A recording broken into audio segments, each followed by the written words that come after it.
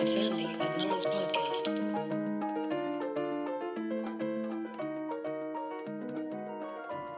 Hey, Nora. Hey, Sandy. So, this weekend kind of sucked. Much like last week's recording, I just feel like we're, starting again on a note of a lot of violence and awful stuff happening. And obviously, yesterday there was some commemoration of an awful event. I'm referring, of course, to the police murder of Tyre Nichols in Memphis. And I'm angry and numb. How are you? God, yeah. I don't know if you saw this because I know you don't watch the Twitter accounts of certain police forces as closely as I do. In Canada, I mean, I know that you're all over it in the States. There was a coordinated effort to condemn the murder of Tyre Nichols by Canadian police forces. Specifically, I saw Halton, Peel, and Ottawa. And there may have been others, but those were the ones I just happened to see myself. And it felt... obviously cynical, like what the fuck, but it also felt like very perverted. And of course, Canadian media did not report that they sent out this very fucked up message. They're just like, oh, Canadian police forces are in solidarity with Black people in the United States. Mm-hmm. It's like, what in the hell was that?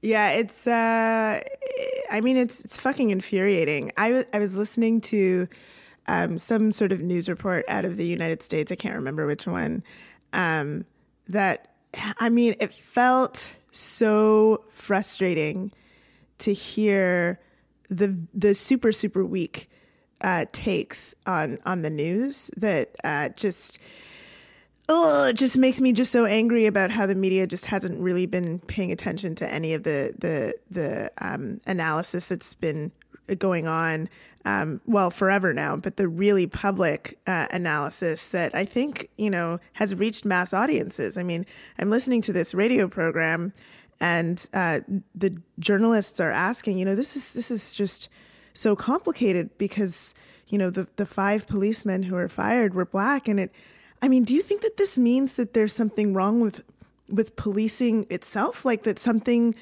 happens with policing, like as soon as you put on the uniform, like that it's not just about white cops? Like, what the fuck? I can't remember if I've said this on the podcast or not already, but the first time that, they tried diversity as a way to solve the issues between particular communities of color and Black communities in particular in Canada was like in the late 1800s, and there was a report that was written that was like, seems not to work.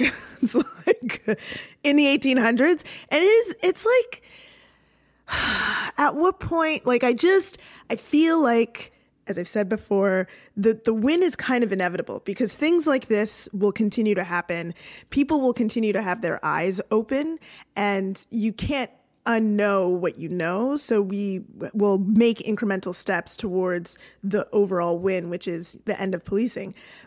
But it's just incredible how willful people are in not wanting to see the truth. Okay, so 2 things to say to that. The first thing is that, Sandy, before we hit record, we decided this week to talk about the federal government as the House of Commons comes back to work today as you are listening to this podcast. I feel like we should talk about policing instead. And I'm into it. I'm always down to talk about policing. And so maybe we'll leave at the end if there's some interesting comments to be made about the federal leaders and what to expect with this session in the House of Commons. Like, let's see where we end up at the end of this conversation. The second thing that I want to mention is, Sandy, the way you said about actually kind of worries me. Like, you sound like an American. No, really? Did that happen? Yeah, that happened. I'm going to have to listen to that carefully. That's truly unfortunate, especially since I've just been spending the last few days in Vancouver. So maybe it's a Vancouver thing. Yeah, the Vancouver people did it to me. What? Although we don't want another podcast. We don't want another podcast this week that Nora's on to be talking about Vancouver in any disparaging sort of way. No. So let's stay away from that topic. I certainly am not going to do an impression of how folks talk in Vancouver, which there's a different inflection that people use in Vancouver than in the rest of Canada.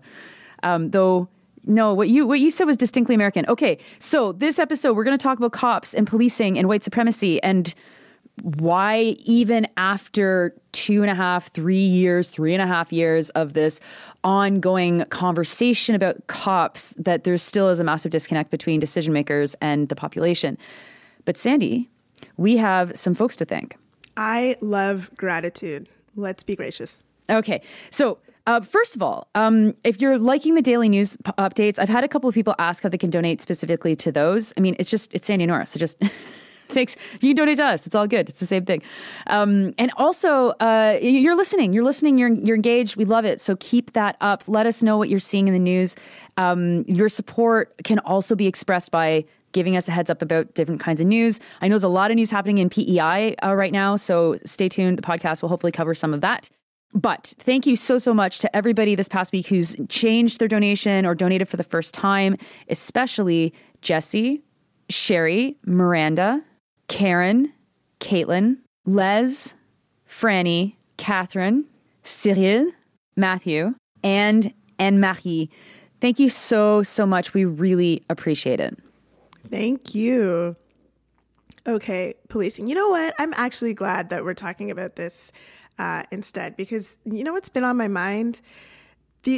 All of this news. Have you seen this news coming out of Toronto about like the increase of like everything being super violent in Toronto and how more police are needed everywhere? Have you seen that? Yeah. I mentioned it on the Daily News last week, and it's incredible how people are reacting like this is just shocking. Like, oh my God, society is disintegrating. I've seen a lot of people say that they're now nervous to be on the TTC, nervous to bring their children on the TTC. Of course, it's a transit system in Toronto because of all these random acts of violence. Now, the first thing that I have been thinking of when I see those things is, one, it's budget time. It's like mighty convenient. Yes, it all is. All of these acts of violence seem to be placed exactly at the time that would be the most beneficial for the police to be having this public conversation about increased violence on both the TTC, which is a service that we know that they want to have more special constables on, and just generally out in the world. So that's like mightily convincing. And then I think to myself, Nora, how do journalists get information on crime? Oh yeah, they get it from the police. Fascinating. So I'm wondering, like, has anyone put this together? Like, has anyone actually done some research to see if there is actually increasing crime? Are the police the only ones that we're talking to about this? And if there is, are we talking to any other experts beyond police? Because I see police referenced in every single article. And I see in some of the articles, some people from city council who, should definitely be talked to. But there are also other people that need to be talked to with respect to these particular types of situations, especially if you're getting the information only and directly from the police.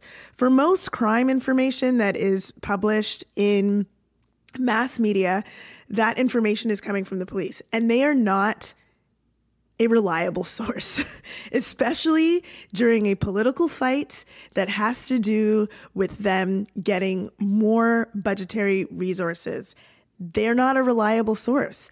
If we are going to be able to trust the news that is coming, we need to to know that they are looking at other sources, both in terms of expertise to learn why in this pandemic time, in this inflationary time, violence might be on the rise. We may want to make sure that those journalists are comparing numbers that they see today to numbers that were published last year, pre-pandemic, at other times that are similar points of poverty or economic issues in our society. We might also want to be talking to people to find out what the actual allegations are and treating them as though they are allegations, and not like we have the whole story and know that people are guilty, because that's not how our system is supposed to work. We don't have full context over any of these issues that we just keep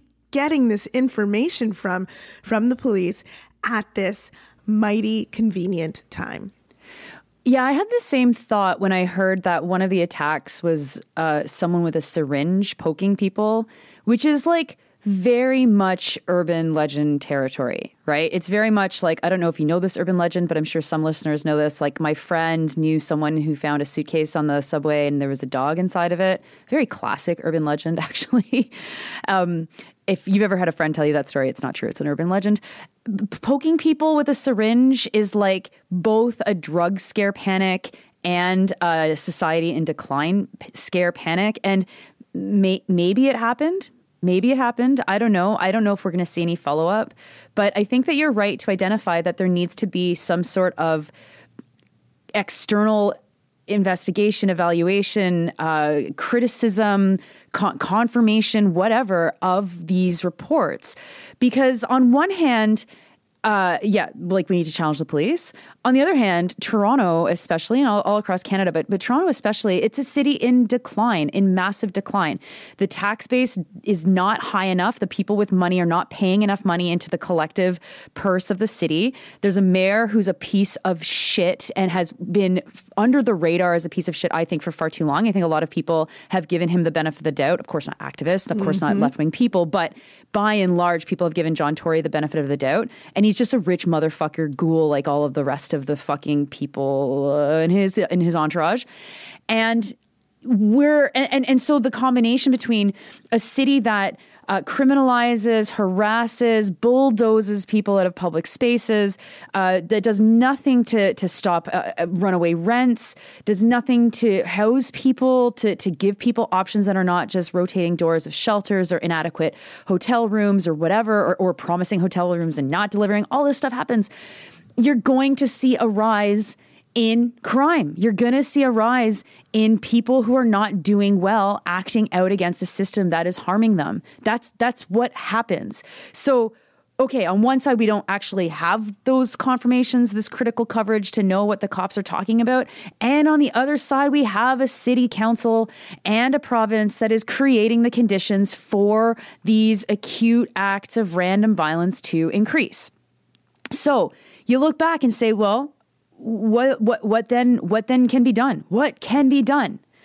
And the answer is summed up by a photo. I think they found probably the smallest police officer to pose with the largest gun to, I don't know, make a point.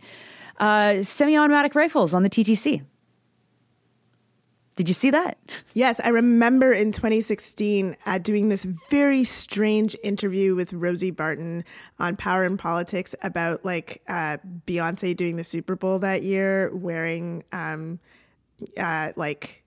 Michael Jackson homage, and the CBC was so seriously concerned about the fact that this was like a Black Power statement or something. It was the most bizarre interview ever. And I remember trying to inject into the interview.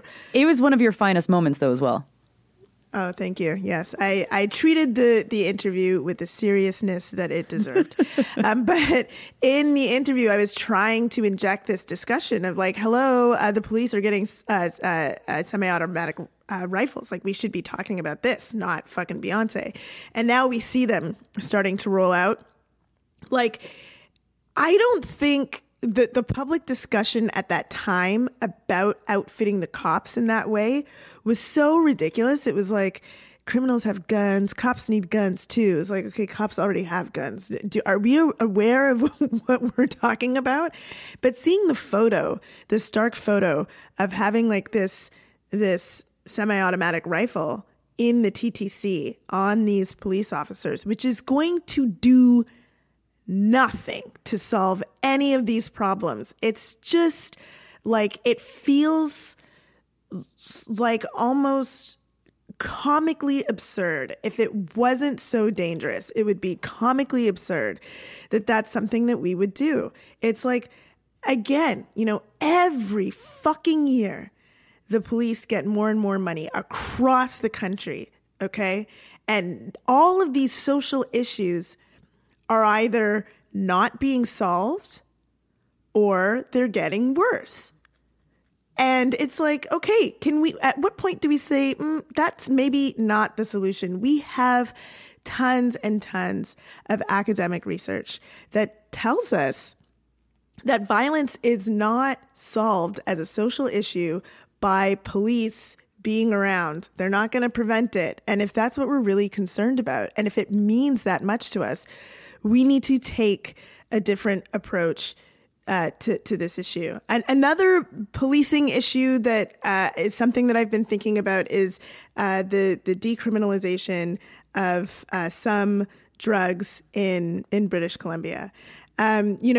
When advocates were fighting for the decriminalization, they had a certain amount in mind. I believe it was 4.5 grams, the possession of a certain amount, which some advocates said was too small. And the federal government, when they approved this pilot program that's going on in British Columbia right now, they actually reduced the amount that advocates had asked for to 2.5 grams, so even smaller. And when asked why, they said it was because they had consulted with police agencies, and that was right. The recommendation that came back. Why the fuck are they consulting with the police on this? What would the police know about this at all? Why are they assumed to be experts on any social problem whatsoever? There is nothing that they are experts on except for responding to violence with violence. That's it. And I don't even know that they're experts on that because they fuck it up quite a bit. They just do it a lot. Exactly. Yeah, it's seeing people, I don't know, trying to wrap their heads around how it could be that a police officer on a bus isn't going to make the bus safer. It doesn't take too much conversation to be like, okay, so let's say there's a cop on the bus and someone punches someone in the head, which, by the way, could happen, does maybe sometimes happen, that people hit each other randomly in society. Fine, someone gets punched in the head. What the hell is the cop going to do? Reverse time? Unpunch the guy in the head? He's not going to do anything else that anyone on the bus wouldn't do in that moment, right? People jump in, people restrain the person, they separate the two, and then what? Well, then they might hold them, then they might call the police, maybe there's going to be charges pressed. The cop's not stopping fuck all, like nothing. The cop will be there. Oh, the guy gets charged faster, or worse, there's preemptive violence. There's preemptive movements to make sure that someone who looks sketchy, who might be erratic, who might set the police officers' racism off in a certain way. And all of a sudden, you got incidences that you didn't have before. Like I was at, as you start off the show, I was. You said that I was at the vigil last night in Quebec City. Just after Justin Trudeau spoke, there was someone in the audience who stood up, was trying to ask a question, and it was very disruptive because no one was speaking. Of course, from the crowd, there was obviously no questions. It's a ceremony of vigil. And I saw the RCMP, because of course there's police all over the place for many reasons, including like there is a shooting in that mosque, right? So we have police on site for these events. And they started moving closer to the guy, and I ran from where I was on the other side of the stage, and I kind of jumped into the crowd because he was quite close to the front, and I just talked to him, And I just talked to him, and he wanted to be heard. He wanted to be heard. He wanted to let me know what was going on in his mind, which was alarming, and what you would consider to be not normal. Like he was seeing stuff and he was hearing things, and he wanted to tell the Prime Minister what he was seeing and hearing. But he was also lucid. And I said, we can't talk right here. No one else is talking. Let's go to the back. We'll talk at the back. And he comes with me and we talk. No one needs to hassle the guy, tackle the guy, put him in a headlock, drag him outside of the room. It didn't take a muscled response. It certainly didn't take anybody wearing a bulletproof vest and having a gun concealed on him to intervene in something like this. And so, on one hand, there's the first response instinct which I think that we as a society should have tools, free education tools, to allow people to intervene with other people who are in crisis, so that we know what to do in the exact same way that you would know what to do if you came across someone who is in cardiac arrest, or maybe you don't. You should find out. We should have free classes on first response, both for mental illness and for physical illness. And it also just shows so quickly how little you really do need of that police presence. I mean, my goodness, there was a lot of concern about what happens if someone walks into the place who is there to cause trouble. And it's like, we have activists at the door who are having a conversation with every single person that enters the place. We know how to deal with people. And of course, nothing happened. Right. So, but it was just this really good direct reminder with me after I'd spent 3 weeks of negotiating and working with the police to get this event to happen, that it was we protect ourselves. We protect ourselves. Anybody that does frontline work knows this. Anybody that deals with people who might be in crisis more often than the average population knows this. And so the process of understanding the role of police in society tends to then focus on those populations, let's say white populations, especially white populations that have money, some level of money, that are physically and mentally well.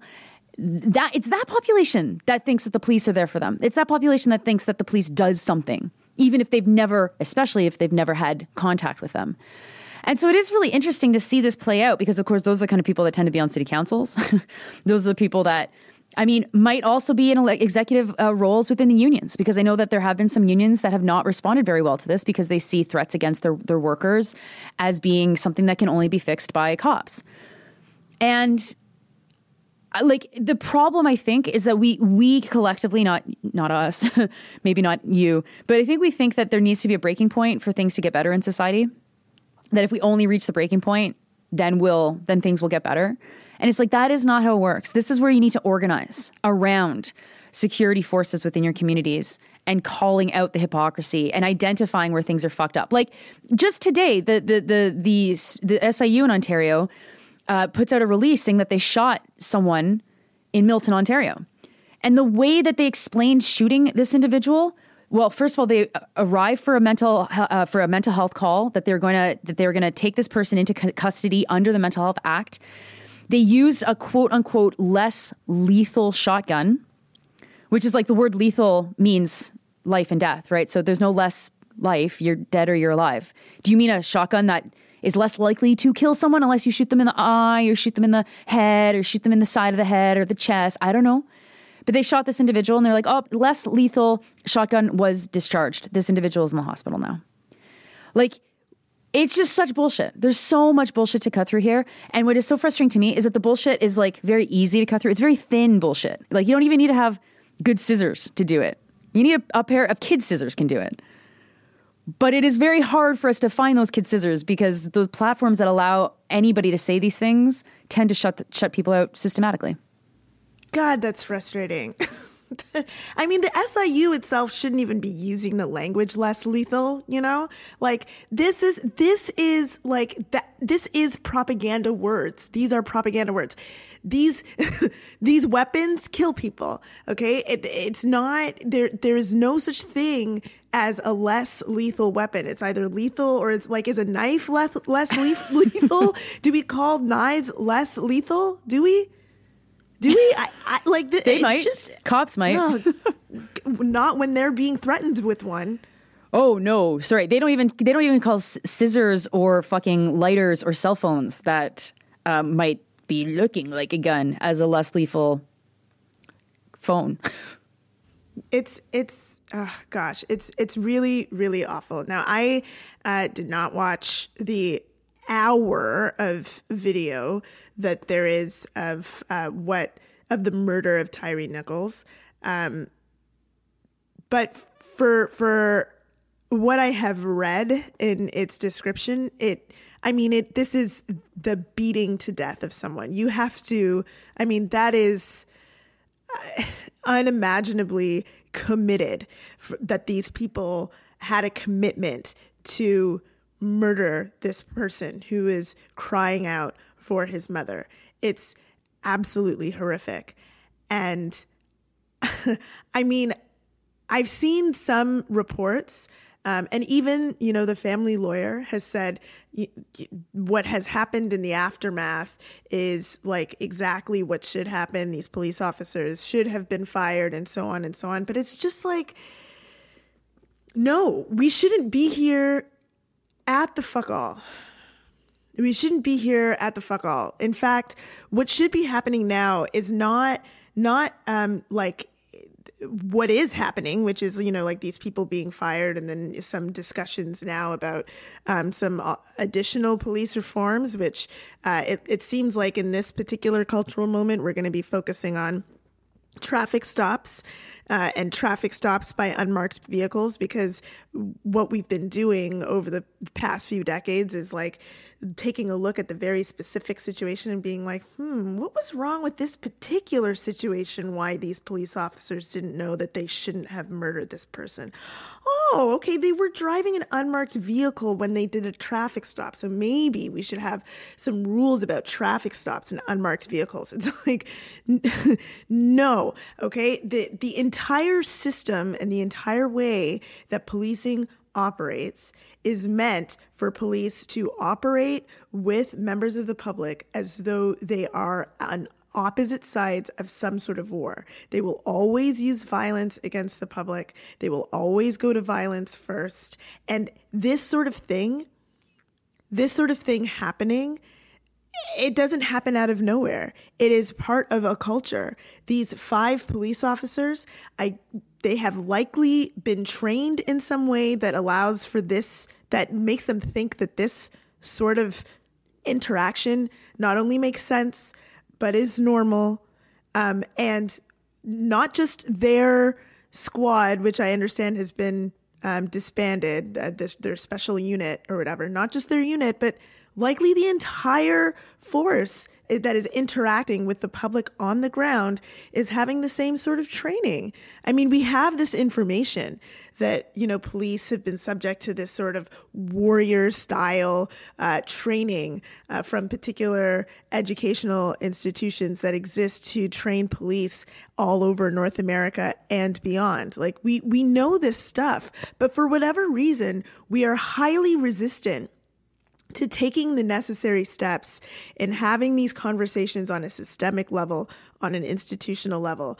Because, as you say, Nora, the people who are interacting with the police the least are the ones who are making the decisions. And those people have a fantasy belief about the police, or they are refusing to look at the information that is right there available to them. The police don't do anything. By and large, they don't do anything to support the safety of anyone who is not a super wealthy, whatever. Okay, that is the vast majority of society. They're not there to support you. They are not there to support you.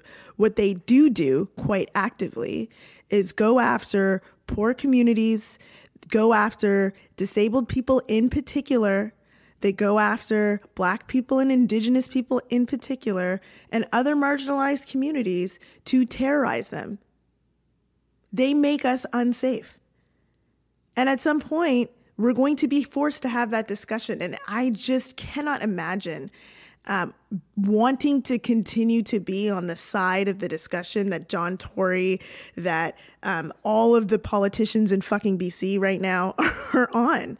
Like, who wants to be the person who is co-signing this murderous apparatus? Yeah. And, what is just so also indicting of the moment that we're in and the way that the media cycle works, I mean, we were barely past the cycle of conversation related to the murder of Keenan Anderson, who was another black man murdered by police. He was murdered in LA after a car accident, had a panic attack, and the police tasered him to death, talking about less lethal fucking weapons right there, right? There's and because of the depravity and the publicity around the murder of Tyre Nichols, it's just so easy for the cameras to just then swoop right away. Oh, we got something even worse. And of course, it's useful to the narrative that the police officers were black to hide the whole conversation around racism, because, it takes fucking 2 minutes of thinking instead of 1 minute of thinking to actually understand that it is a racist institution, and it does not matter what the race of the people in the institution is. It's a racist institution. That's what it is. That's how it was built. And so, like, just seeing how quickly event moves from event to event is a good reminder that there's also no incentive for police to stop this behavior, because it becomes another distraction from another issue. And you just bounce from issue to issue. And the next time something else happens, it's the next distraction. And sure, maybe some police officers will lose their jobs, maybe. But it doesn't matter, because then it becomes another way to distract from the issue, because then we're on another police force and another jurisdiction and another set of circumstances. And then we can get into those details. It's this squad that's the problem. It's this city that's the problem. It's the crime rate in that location that's the problem. It isn't the overall system of policing.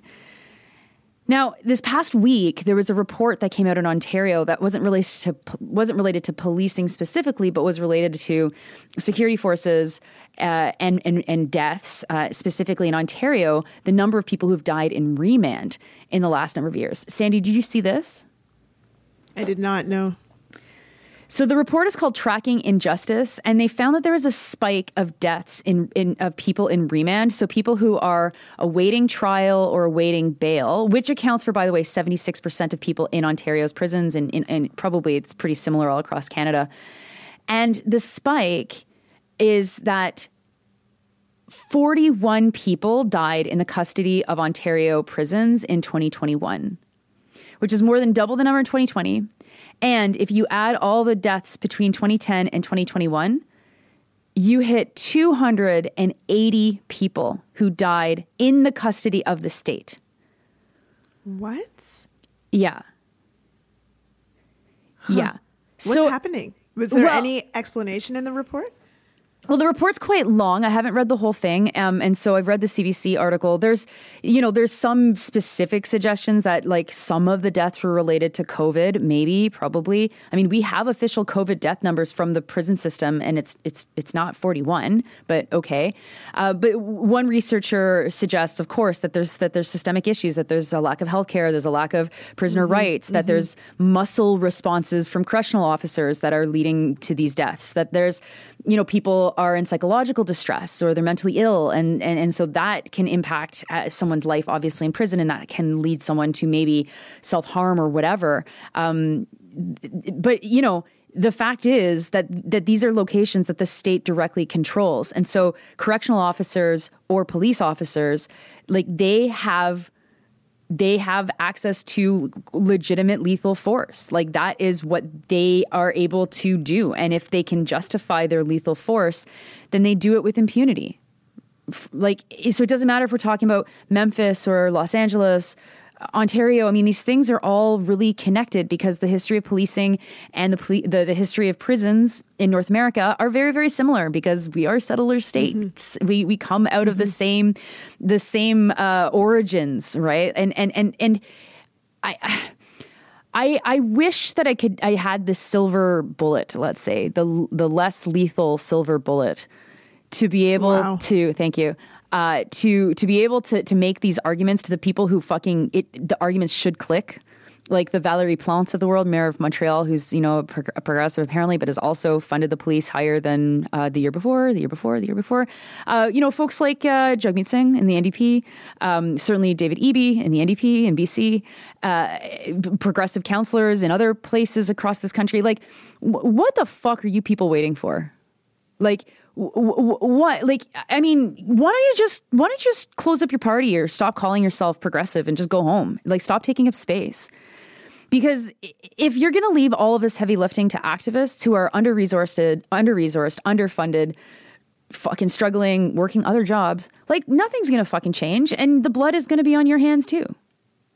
Yeah, gosh, there's so many people who are just waiting for like a real progressive option.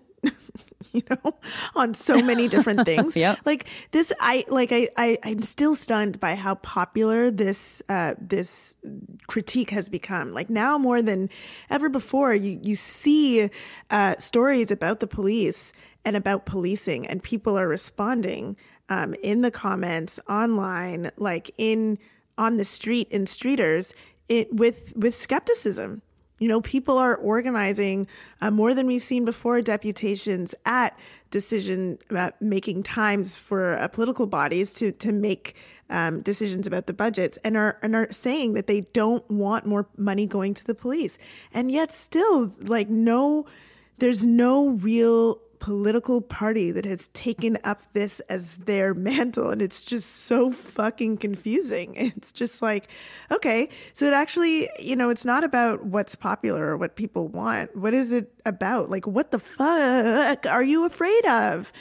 What are you afraid of? Mm-hmm. I mean, you started talking about history too, and I think that one of the things that I would love to be a part of this conversation too, that I don't think that people really understand, is just how young the policing institution is. Like, I feel like some people think that, there was a time when policing was good and now it's bad and we need to get back to the time where it was good. And it's like, no, it was like never good. It was never ever good. Like, modern policing has really only been around for maybe 150, arguably like 180 years. That's about it. And it had a very tumultuous start. Like, as late as the early 1900s, people were still like, fuck the cops. We don't believe this institution. It's just a bundle of gangs coming together, trying to take away our booze or stop us from organizing a union. Or in Toronto, I've been reading a lot about this. In Toronto, like stopping kids from playing with red balls on certain days of the week. Which was a rule. It's just like, and people generally, like in the times of the early days of the police, were like, police are bullshit. Like, they knew that policing was bullshit because it was just such an imposition of an institution that was clearly meant to disadvantage only certain types of people. One of the things that made policing like such a professionalized institution as it is today is in the UK, there was this idea that with all of the shipping that was happening with sugar and coffee and whatever else was being shipped, and enslaved people who were being shipped to Britain from the Americas, it used to be the case that many of the people who were working to unload these ships, it was part of their working relationship with their employers that they got to take a little bit of the coffee and they could take a little bit of the sugar, and that could be a part of what their payment was. At some point, Makes sense. when the wage was really imposed on society as the way that people got paid for things, British society decided that they needed to crack down on this informal type of payment. And that was one of the ways that policing became so institutionalized. And you can imagine a society responding to that. Like, what do you mean I can't take a little bit of this? I just like made it. I just did it. Like, that was the thing that I helped produce. And my boss said I could have it. What do you mean I can't have it? Why are you telling me that I can't have it? Who the fuck are you anyway? Where did you come from? What are you doing here? that was really kind of the reaction that people had. And then, into the 1900s, and people are like literally organizing to try to get better working conditions to fight against this poverty that they are experiencing, and police are cracking heads and cracking down on people. Like, it was never a good institution. And those moments of professionalization, they happened so recently that there is no model to turn to say that's the way we do it right. It has never been done right. It never will be done right because it is at its very inception meant to make people suffer. That is the reason for policing to exist, is to make sure that the wealthy can be as wealthy as possible, to make sure that the enslaved continue to be enslaved, to make sure that the working person stays in line. That is the purpose of policing. That is the reason, it's raison d'être. It's the reason why you can hear all of these stories about corporations that are fucking us over by not paying their taxes, by breaking the law. And for some reason, our society hasn't really figured out a way to take those people, to arrest all of those people, to make sure that they all go to jail or whatever fucking punitive system we want to make sure happens to them. It happens so rarely because it's not meant to happen to them. It's like policing sucks. Okay. And if it was meant to keep us safe, they would certainly be looking at the people who are exploiting the most of us rather than looking at people who are trying to get by and policing those of us who are the most impoverished and the most marginalized. Yeah, it's like you think that Galen Weston started like breaking the law with price fixing bread and fucking cops stormed into his office. Shouldn't they? I mean, like, God, Nora, if you started stealing some bread, or, I mean, not quite stealing, but you know what I mean. Yeah.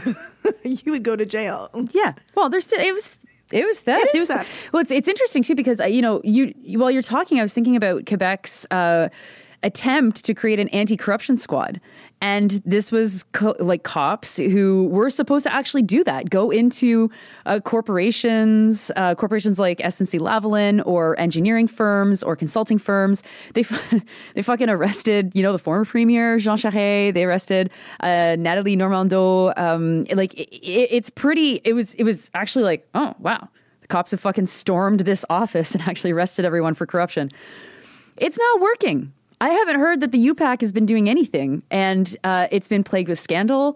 It's been plagued with, I'm sure internally they're all fighting because it's like, oh no, you actually can't do that to those folks because corruption is like really important part of the system.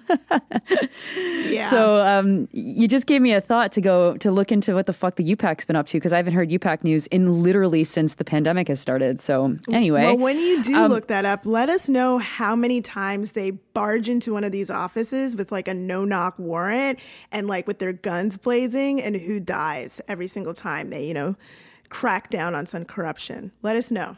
Yeah. There's certainly been no deaths, but I do know that they have actually barged into people's offices and then just started taking documents. I mean, that's kind of sweet. With their guns drawn?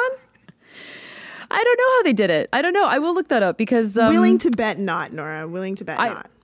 But I'm also sure willing to be surprised. It's Quebec, man. Like sometimes things here can be a bit upside down. But I'll look that up and I'll report back. But while you were talking about is there any historical point where we can point to policing being good and say that that's what we want? There certainly is like some modern manifestations of the version of why the fuck are you arresting me for taking this sugar that I just loaded, and seeing all of the people in the subway in Toronto, which is public. It's a public location, who are being marched off the subway for looking like, or for maybe panhandling, for sleeping, for being, why, when was it illegal to sleep somewhere? Like, really, like, how can it be illegal to sleep in a public spot? What does that do? You are literally sleeping. Who are you bothering? Actually, like, some people can sit somewhere else. There's no, like, what the fuck is that? There's a much closer connection to that, and people having their heads cracked for skimming off the sugar that they just loaded or the coffee that they just loaded onto a boat than any historical example of the fucking cops doing anything useful. And so, I guess we always end up at the same point, which is like the organizing. I want to shout out, Winnipeg Police Cause Harm, an amazing group out in Winnipeg that pays really close attention to the Winnipeg police. Lots of great activism happening in Toronto as well, of course. And if you are in Toronto, like, pay attention, see who's doing the deputations, attend the rallies, follow online to see how you can get involved. But that's our only hope is grassroots action, because no one's going to come to save us from these forces that are there to make sure that we're not saved. So in closing, I know many of us are probably feeling quite similarly to me, numb, angry, like just beside myself, with just like impatience and frustration and sadness and disgust. Again, I say that, we're with you in those feelings. And I certainly, as much as I can, I'm going to be putting a lot of those feelings where I often do, which is into my organizing work. And so if that's something that you can do, I hope that you're able to do that. And if not, I at least hope that those of you who are still reeling from this have access to good people around you with whom you can commiserate in these awful fucking moments. And I know we promised a discussion about federal politics. This is what I'll say. I think it is very interesting that we're starting a new session where you've got two political parties that are different political parties that are tied together in their support for one another through the sucking and blowing agreement, whatever that's called, the Liberals and the NDP. There were two requests before today for emergency debates. One was Jagmeet Singh to have an emergency debate on privatization of healthcare. What is interesting about that is I don't see that this can go very far if the threat of election isn't hanging over the Liberals' heads. And so it will be interesting to see how Singh tries to navigate the fact that there is no election. They have their agreement. There's no way the Liberals are not going to uphold their side of the agreement in some slimy kind of way to be able to say, well, you can't go to the election now. You have this agreement. So pay attention to this. I don't imagine that the NDP will have much of a role to play because they have managed to marginalize themselves with this agreement with the Liberals. So good work. But what is also interesting is there's a second debate that was requested and denied today by the Conservatives. Sandy, considering the topic of this podcast, I'm putting you on the spot. What do you think the demand was, the request from Melissa Lantsman, who's an MP from Toronto? I don't know. Something about policing? Yeah. Considering the topic we were talking about, she wants to have an emergency debate on violent crime, especially related to the Toronto Transit Commission. Oh my God, seriously? Yeah. It was denied. It's not happening. But the juicing of the narrative machine marches forward. Yeah, fuck all of this cop propaganda, man.